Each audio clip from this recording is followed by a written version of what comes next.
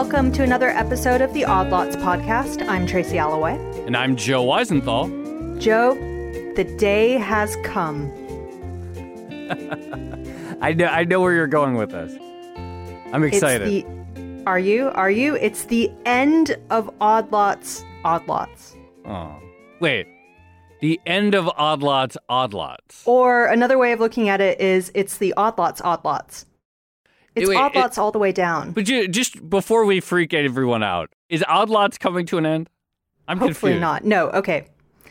This is not the end of the Odd Lots podcast as we know it. It is, okay, however... I'm relieved. Yes, it's good for both of us. It is, however, the episode in which we discuss the possible end of Odd Lots trading as we know it. Yeah, so this is something we've never really talked about, I don't think, which is where our name of the podcast comes from. I'm not sure if we've ever even really broached that, have we? No, I think we just sort of threw it out there and started recording. But for those people that don't know, Odd Lots, it's basically a term that describes a order for stocks or bonds of an unusual size, basically. Often it's small orders of bonds or stocks. An odd lot. So it's like if you were to place an order for, I don't know, 937 shares of a company or something like that. Something weird that's not the normal increment. That would be an odd lot. Something irregular. Okay. Yeah, exactly. And from what I remember, we chose the name, well, we were looking for something catchy, and I thought Odd Lots also sort of described the ethos of the podcast in the sense that we cover a lot of slightly random ground sometimes. Right, stories that don't typically quite fit perfectly into the overall market themes, because, of course, stories that fit nicely into the overall market stories are covered in pretty nice depth anywhere. I'm thinking, back to our old days of like talking about the cattle market, for example. It doesn't quite fit into the typical markets reporting. No, there's not enough cattle market coverage, that's for sure. Or the catfish bubble. That's right. But the reason we are actually finally talking about Odd Lots themselves is because there's been a little bit of news on this front. A few weeks ago, Bloomberg actually reported that I think it was JP Morgan and Citigroup were shutting down their Odd Lots trading desks forever. So a big change for the Odd Lots market, so to speak. Right. So capital O Odd Lots is staying, but lowercase o Odd Lots appear to be on their way out, or at least, people are still going to be making purchases in random increments, but the idea of a specific desk devoted to them, those seem to be on the way out, and we want to know why.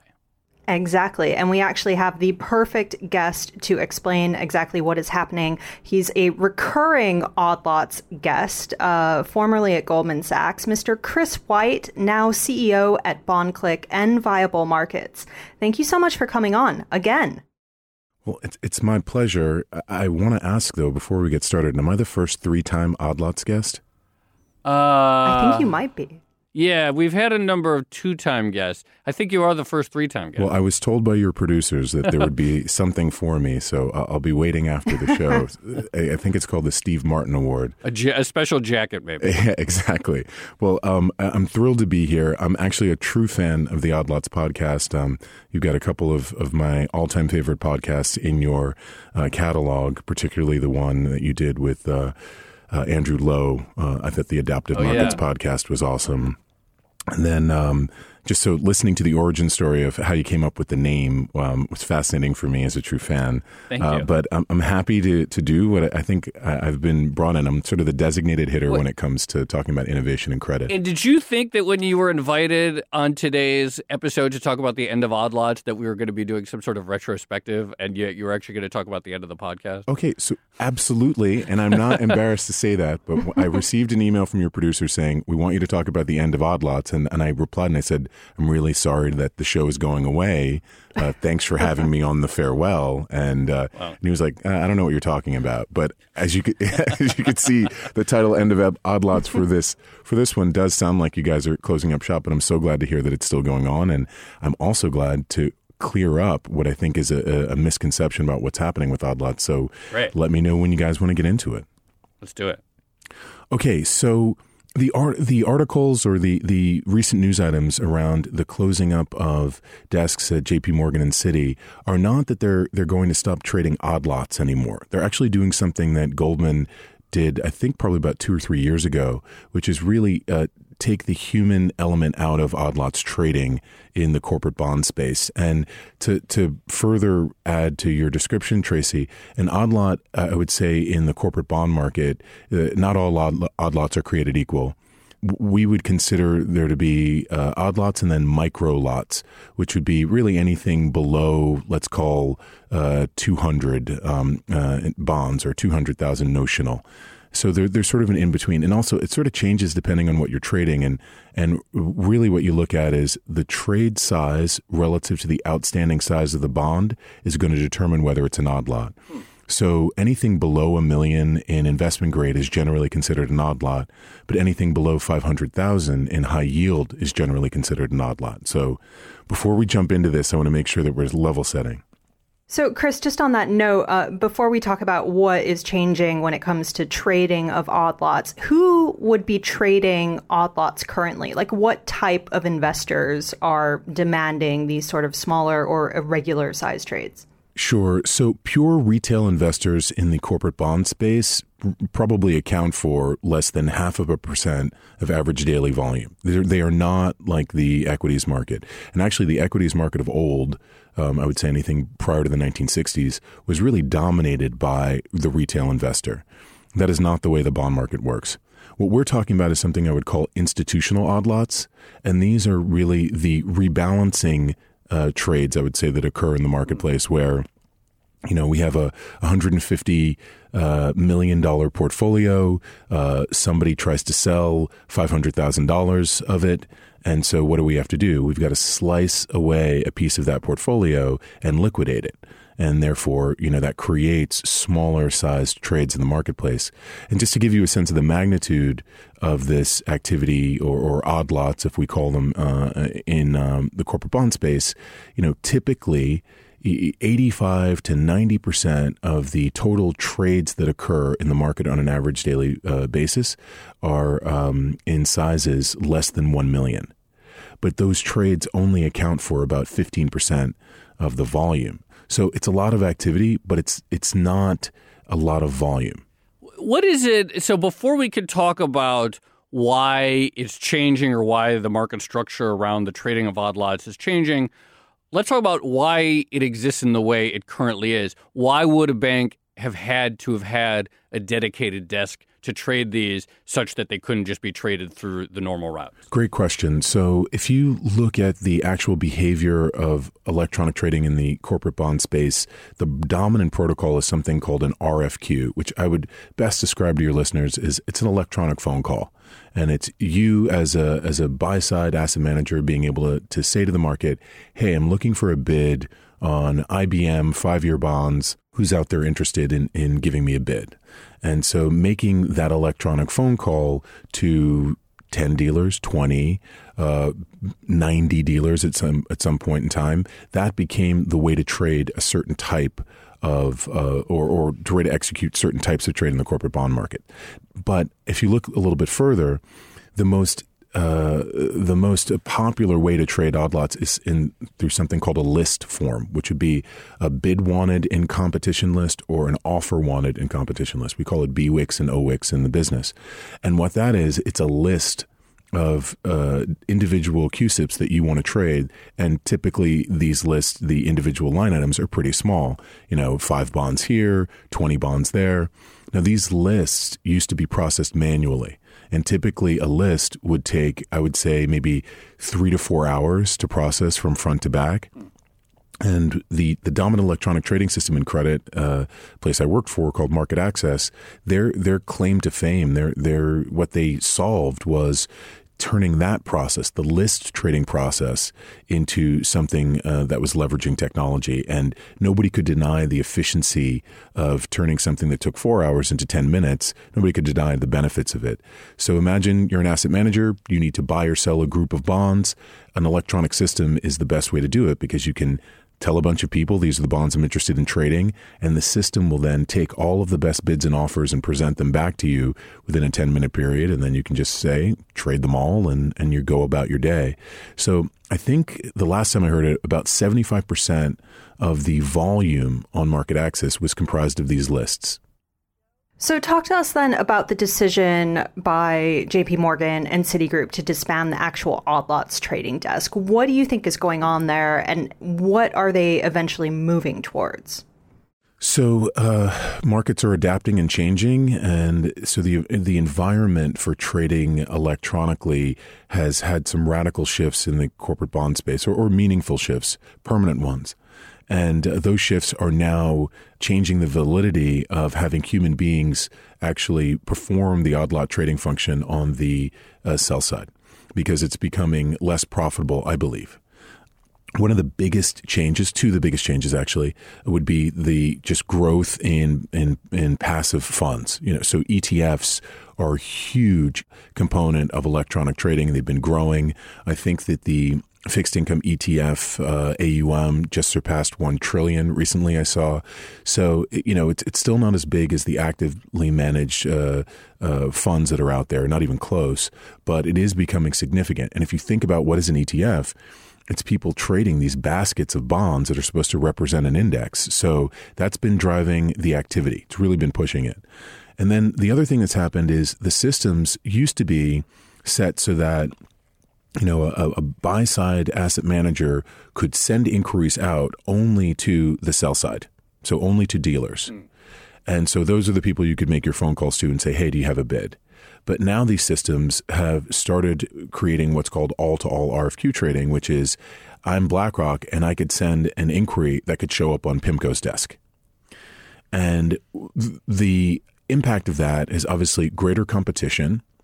And so you're going from particularly with MarketAxess, a system that probably had about 80 dealers on it that could respond to your inquiry if you're BlackRock, to a system that now has 700 people on it that could potentially respond to your inquiry.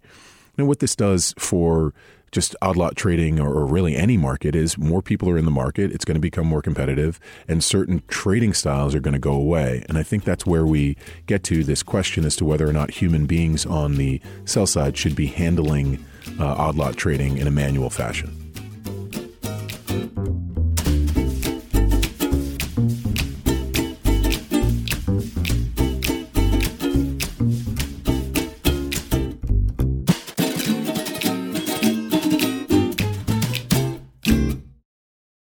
Chris, you mentioned the notion of basically buy-side players getting in on these platforms and being able to deal with other buy-side players. And this is probably, I would say, the biggest difference in the past 3 years or so since you first started coming onto Odd Lots, the episode, is that we do have this all-to-all participation when it comes to corporate bond dealing. And a lot of people expected that would never happen because dealer banks basically wouldn't want to give up a really lucrative business, i.e. facilitating all these bond trades. How did it come to pass? Like, what was the breakthrough moment here? Well, I think the first thing is is it really lucrative? See, on a relative basis, market making in odd lots is not something that major banks can really profit from in the same way they would from institutional trading. So bespoke or bilateral trades of significant size, that's the engine that drives profitability. The other thing is you have to look at the quality of order flow that you're seeing on these platforms. It's particularly low quality. These lists, for example, that get sent out, I mean, everything's in competition. A lot of the times it's in bonds that are actively traded, so the spreads have already collapsed. So, there's a lot of energy that goes into responding to trades on these systems. And so, you have to look at what the output is. The other thing that I think people are not aware of is that when you think about automated trading or electronic trading in other asset classes, especially from a market making standpoint, you think of it as being a very low risk endeavor. And I can tell you that if you're going to run a meaningful odd lot desk in which you're going to be responding consistently as a dealer, you're probably going to have a balance sheet anywhere, at a minimum, $200 million and up is what you'd have to have in terms of balance sheet set aside, because the bonds don't turn over that quickly. So if you're going to be a player, then you've got to hold positions. And so, you got to balance a bunch of things here. Like, is that balance sheet better used in other places? Is this trader better and their sort of human judgment better applied to other areas of the market that could make more money? And I think that's one of the things that's sort of driving this decision, is what's the best way to deal with low quality order flow. And I think it's, put a computer around it. So you mentioned this rise of all-to-all trading and this idea that a buy-side player could put out some sort of request and it lands on the desks of other buy-side players. And theoretically, someone listens to that and they're like, that's great. Cut out the middleman. And who wouldn't want that? And tighter spreads and all that. It sounds really nice. But what are the drawbacks to that? And I think one of the first times we were talking about bond market liquidity, and that was probably from time to time becomes a source of concern. And can the all-to-all environment offer as much liquidity as dedicated desks that hold balance sheet that are there to what are the pluses and minuses of this new arrangement, and how big can it really get? Sure. So I wrote a blog about this called Bigfoot and Buy-Side Liquidity. The theme being that these are two things that people ardently believe in, but there's no physical evidence that either one of them actually exists in a meaningful way. So, the market access in particular has been going after this all-to-all protocol for 7 years now. And they're the most well-networked apparatus for facilitating trading amongst customers. I think nobody would disagree with that. However, after 7 years of going after it, I think that if you look at the pure numbers, it's less than 2% of average daily market share is trading on a buy-side to buy-side basis. And this is based on market access's numbers. The other thing that we're not seeing is the details of what is trading on a buy-side to buy-side basis. I would imagine that it's the bonds that are easiest to trade. So I think where the sort of misunderstanding comes into place is that buy-side to buy-side trading would somehow improve overall liquidity conditions. When I think that buy-side to buy-side trading has done in not just the corporate bond market, but every other market before it, it's just allowed you to trade the things that were easier to trade more easily. Now, is it helpful? Absolutely. But is it addressing some of the issues that I see on the horizon for this market? I don't think so in any way, shape, or form. And mainly because the things that people are having difficulty trading in this market, the liquidity issues, have never been in the things that I suspect are trading between customers. The liquidity issues are occurring when you're trying to trade something that hardly trades and you're trying to trade a lot of it. And, that's where I think there's a hole in the reasoning that this has any meaningful improvement on the overall state of the market. Yeah. So, Chris, I wanted to sort of press you on this point because from time to time there is that bond market liquidity issue that Joe brought up. And there's also the notion that at some point the credit market is going to experience some sort of massive sell-off event after years and years of rallying and arguably seeing, overinflated valuations and things like that. And people say, well, a lot of the bond trading innovation that we've seen is sort of getting ready for that moment. So people need any outlet to trade bonds in a crisis that they can get their hands on. But when it comes to that big event, if it happens, how much are those different types of trading platforms available actually going to relieve pressure on the market? Yeah, we sort of have this waiting for Godot approach to electronic trading where thanks to, modernized asset classes, people in fixed income look at electronic trading as the savior and it's going to fix all of the problems. And it doesn't really work that way.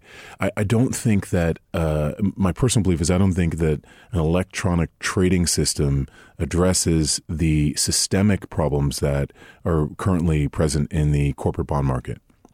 And those systemic problems are the market has almost doubled in size since 2008, but the way that it's grown, it's gotten a lot riskier. The entire universe of triple B credits, which are, bonds that could be moving into high yield territory very easily, that universe is now larger than the entire investment grade market was in 2008. So you've got a bigger market, you've got a riskier market. And the other thing that's happened is the length of the market, the duration of the market has gotten a lot longer. So, typically between 1995 and 2005, a new issue bond was about 7.5 years in maturity. Now, typically the maturities are 16 years. So all of that is a big danger sign. Now, we keep on waiting. It's almost like waiting for the flood. Like when are credit markets going to correct? Well, one thing that you've seen actually central banks turn tail on their deleveraging of their balance sheet or the de-risking of their balance sheet. And the reason why is I think what you're seeing now is, the years and years of quantitative easing have created an environment where if you start removing the sugar from the system of this market, a bunch of companies that are really on the edge because they rely on really cheap debt that is facilitated by quantitative easing, a bunch of those companies are going to have problems financing themselves. And that may start the cascading effect of what we're looking at in terms of the Great Flood. So when I look at what's happened with central banks, where they were quite adamant that they were going to stop direct bond buying and that they were going to try to return the Fed funds rate to something that resembles what we all grew up with, now you're hearing a lot of caution around that because I think that we're seeing such an immediate reaction to changes in central bank policy and how it affects the overall market. Now, when it does start to happen, when you do see people needing to move large positions around that don't trade that often, that activity is not on any electronic trading platform right now. So I don't know why we would assume that all of a sudden the electronic trading platforms are going to be the destination of choice for when this pronounced volatility starts taking form. So, Chris, just so that we don't leave it on a sort of disaster in the bond market note, when you survey, when you survey the structure of corporate bond trading of the market, and you look, say 5 or 10 years into the future, what do you think it's going to look like? Well, I've made a bet that it's going to look a lot more reliable from a liquidity standpoint. And, I think one of the earlier podcasts I had with you guys when we talked about the modernization of the market and what needs to be built, and I ended up building it. Since the last time I think I was on here, we've made significant progress with building the first consolidated quote system for the bond market. And consolidated quotes are sort of the fertilizer that you need in order for the market to grow, the garden to grow. And what you're doing is you're putting high quality pre-trade data into the market and making it readily available for everyone. Now, why is this important?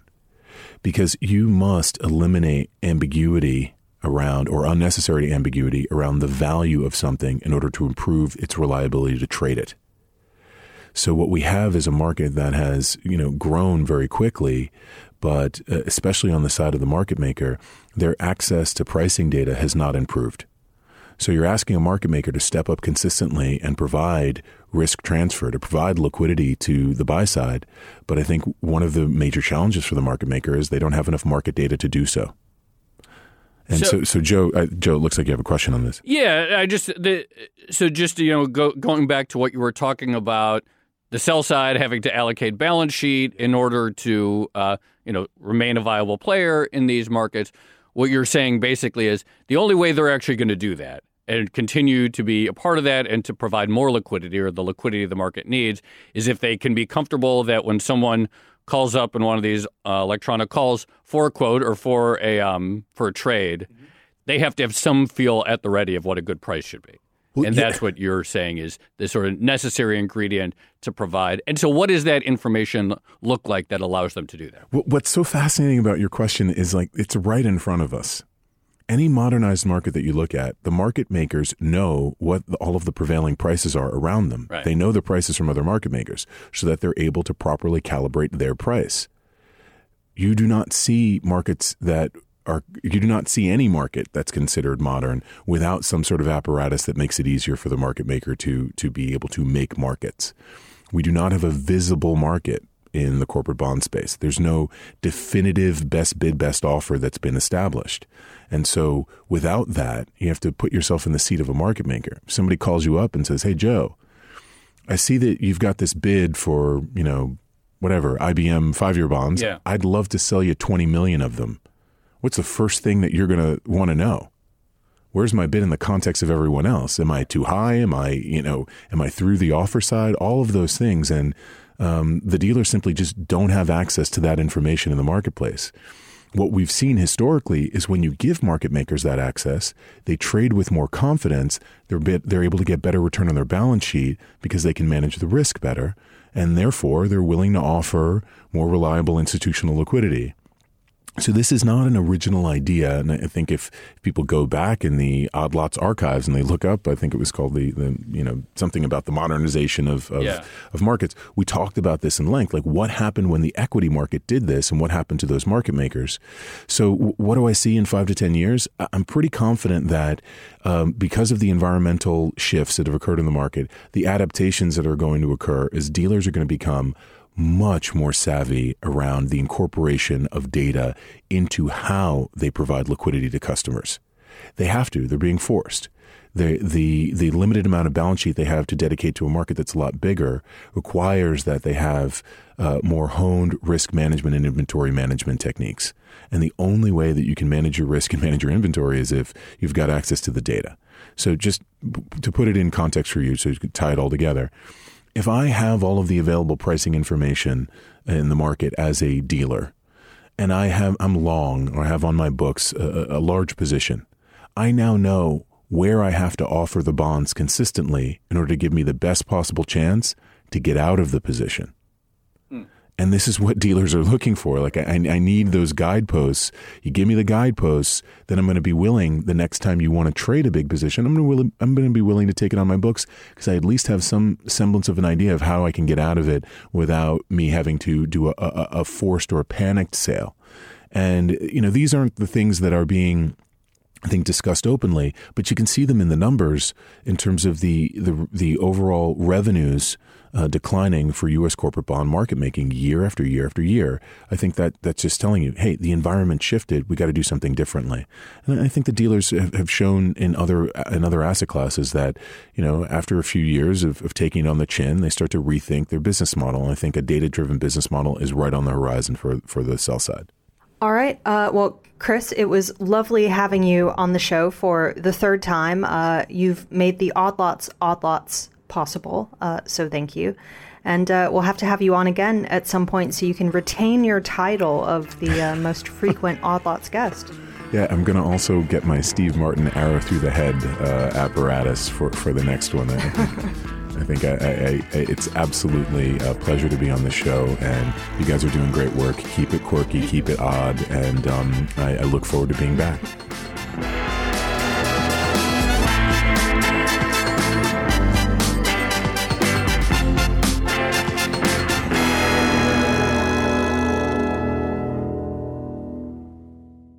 So, Joe, I don't even think I have to tell you, but I really enjoyed that conversation. It feels so nice to be talking about market structure again, and not just any market structure, but the structure of the corporate bond market, which is something that, I in particular have been watching for some time now.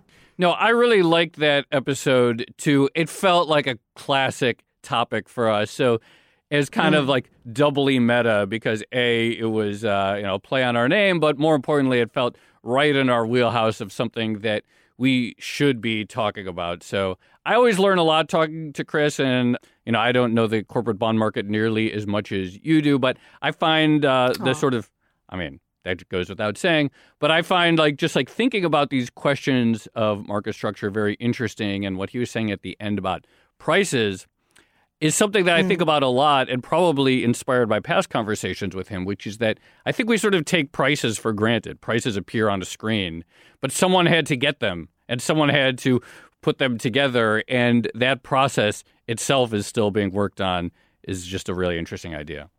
Absolutely. And sort of on a related point, but I thought what Chris was saying about, this notion that market structure can suddenly fix all of a market's ills is just totally out of whack. And if you're actually worried about a bubble in corporate credit, then I don't think having a very sleek trading platform is really going to help you much fundamentally with that issue. It might help at the margins, but, ultimately you're talking about overvaluations. And when the time comes to sell, it seems really unlikely that a trading platform is going to help you. Absolutely. And just intuitively, it sounds very attractive, this idea that's like everyone can just cut out the middleman and trade with each other on some sleek electronic platform. But what Chris was saying, and just sort of what's, very obviously different about the corporate bond market, is just how diverse it is and how much of a range of different assets there are. And so, yes, to Chris's point, it makes a lot of sense that one of these new platforms could facilitate easier trading in the really liquid stuff that everybody might have access to.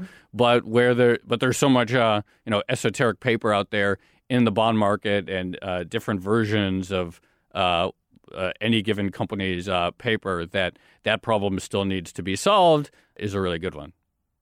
And that's probably absolutely. And just this idea that also that stat about how much bigger the junk market has grown and how much longer in duration it's gotten, so that the nature of the market itself has gotten significantly riskier over the last 10 years, is a really good one, and a really good one to think about, this idea of an inevitable crisis if it happens. Right. The triple B portion of the investment grade market is what he was talking about. And that's something that we've seen crop up a lot in recent commentaries and worries about overheating in the bond market. So we should definitely do some more episodes on that, totally. I think. Thank you for clarifying what I said. Sorry. No, I appreciate it. All right. This has been another episode of the Odd Lots podcast. I'm Tracy Alloway. You can follow me on Twitter at Tracy Alloway. And I'm Joe Weisenthal. You could follow me on Twitter at The Stalwart. And you should follow Chris on Twitter at Friday Newsletter. And check out the Inside Market blog at www.bondcliq.com. And, of course, follow our producer on Twitter, Topher Forhez. He's at ForhezT. As well as the Bloomberg head of podcast, Francesca Levy, at Francesca Today. Thanks for listening.